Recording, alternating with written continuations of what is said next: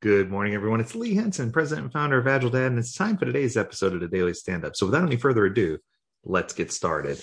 Today, I wanted to talk to you about something that was recently brought to my attention. I work with lots of different companies, and there's still an effort, it's my understanding, for people to work under the assumption that the Scrum Master can still do multiple things. And I think there's a clear misunderstanding about the responsibilities of the Scrum Master.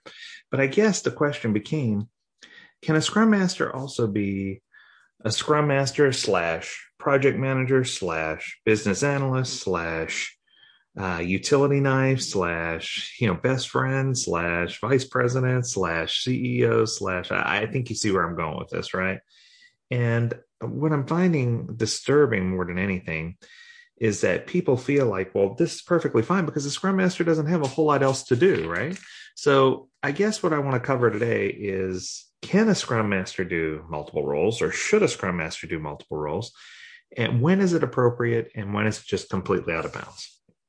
So here's the breakdown. If you're in a large organization, a Scrum Master should have 3 tiers. You should have a level 1, level 2, and level 3 Scrum Master. These Scrum Master levels, or tiers, if you will, are directly associated with the number of teams that the Scrum Master governs. So Scrum Masters, first off, are associated with teams and not associated with products or projects. So if a Scrum Master is a tier 1 Scrum Master, that means they're brand new, just starting out, just getting the feel for what they need to do. And they should then be associated with one team, one Scrum Master, one team. There are often times where a Scrum Master has a year of responsibility or more, and they start to really feel confident working with one team, and they want to take on a second team, in which case, if they have the bandwidth, they could and should take on a second team, and that brings them to a tier 2. A tier 3 Scrum Master is one who has multiple years of experience under their belt, and they are ready to take on a third team, could even potentially possibly take on a fourth team, but we don't want them to. This is where they prepare to become a solid Agile coach. This is where they prepare to do the things that they need to do in order to be successful as a coach within their organization. And this is where, instead of starting to divide their attention, you hone in and focus their attention greater so that they can learn how to do some of the more advanced coaching and coaching stance techniques that are necessary for them to become a really powerful Agile coach.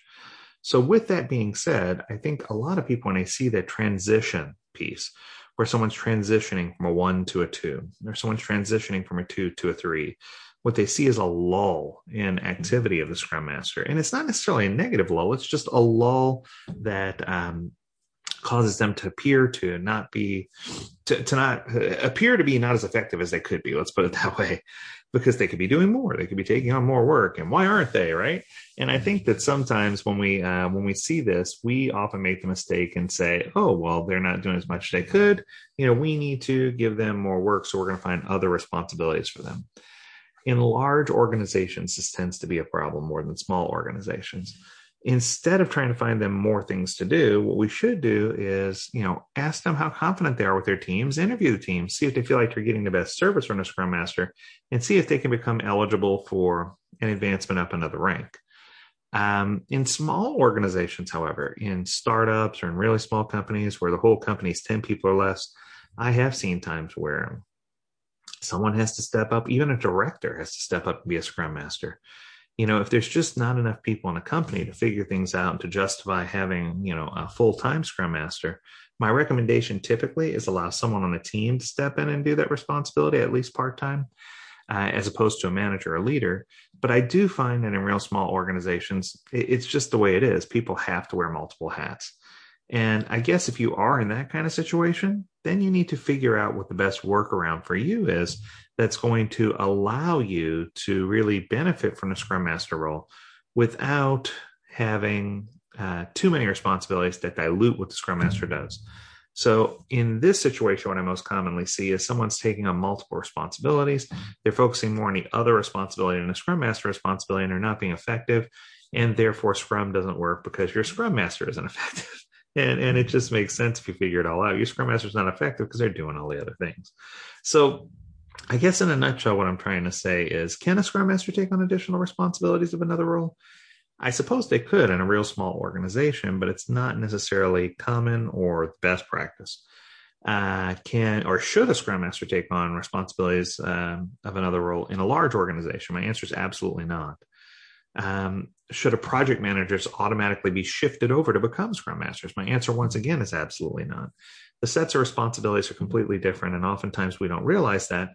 And when you just try to slam that square peg into the round hole, it just doesn't make sense because they're used to doing two different things. So I guess the whole crux of this podcast episode is that I think we need to learn more about what a Scrum Master does and why they're important, and focus on the roles and responsibilities of a Scrum Master so that we're not asking them to do things that would be considered out of line or out of bounds from what they're doing today. Well, I wanted to keep it short and sweet. It's a hump day, so happy hump day to all of you out there. Make sure you take advantage of the hump day challenge for on the Agile Dad LinkedIn page. We're going to have one of those. We have one every Wednesday. And tune in. We got some more exciting episodes for you planned for the rest of the week.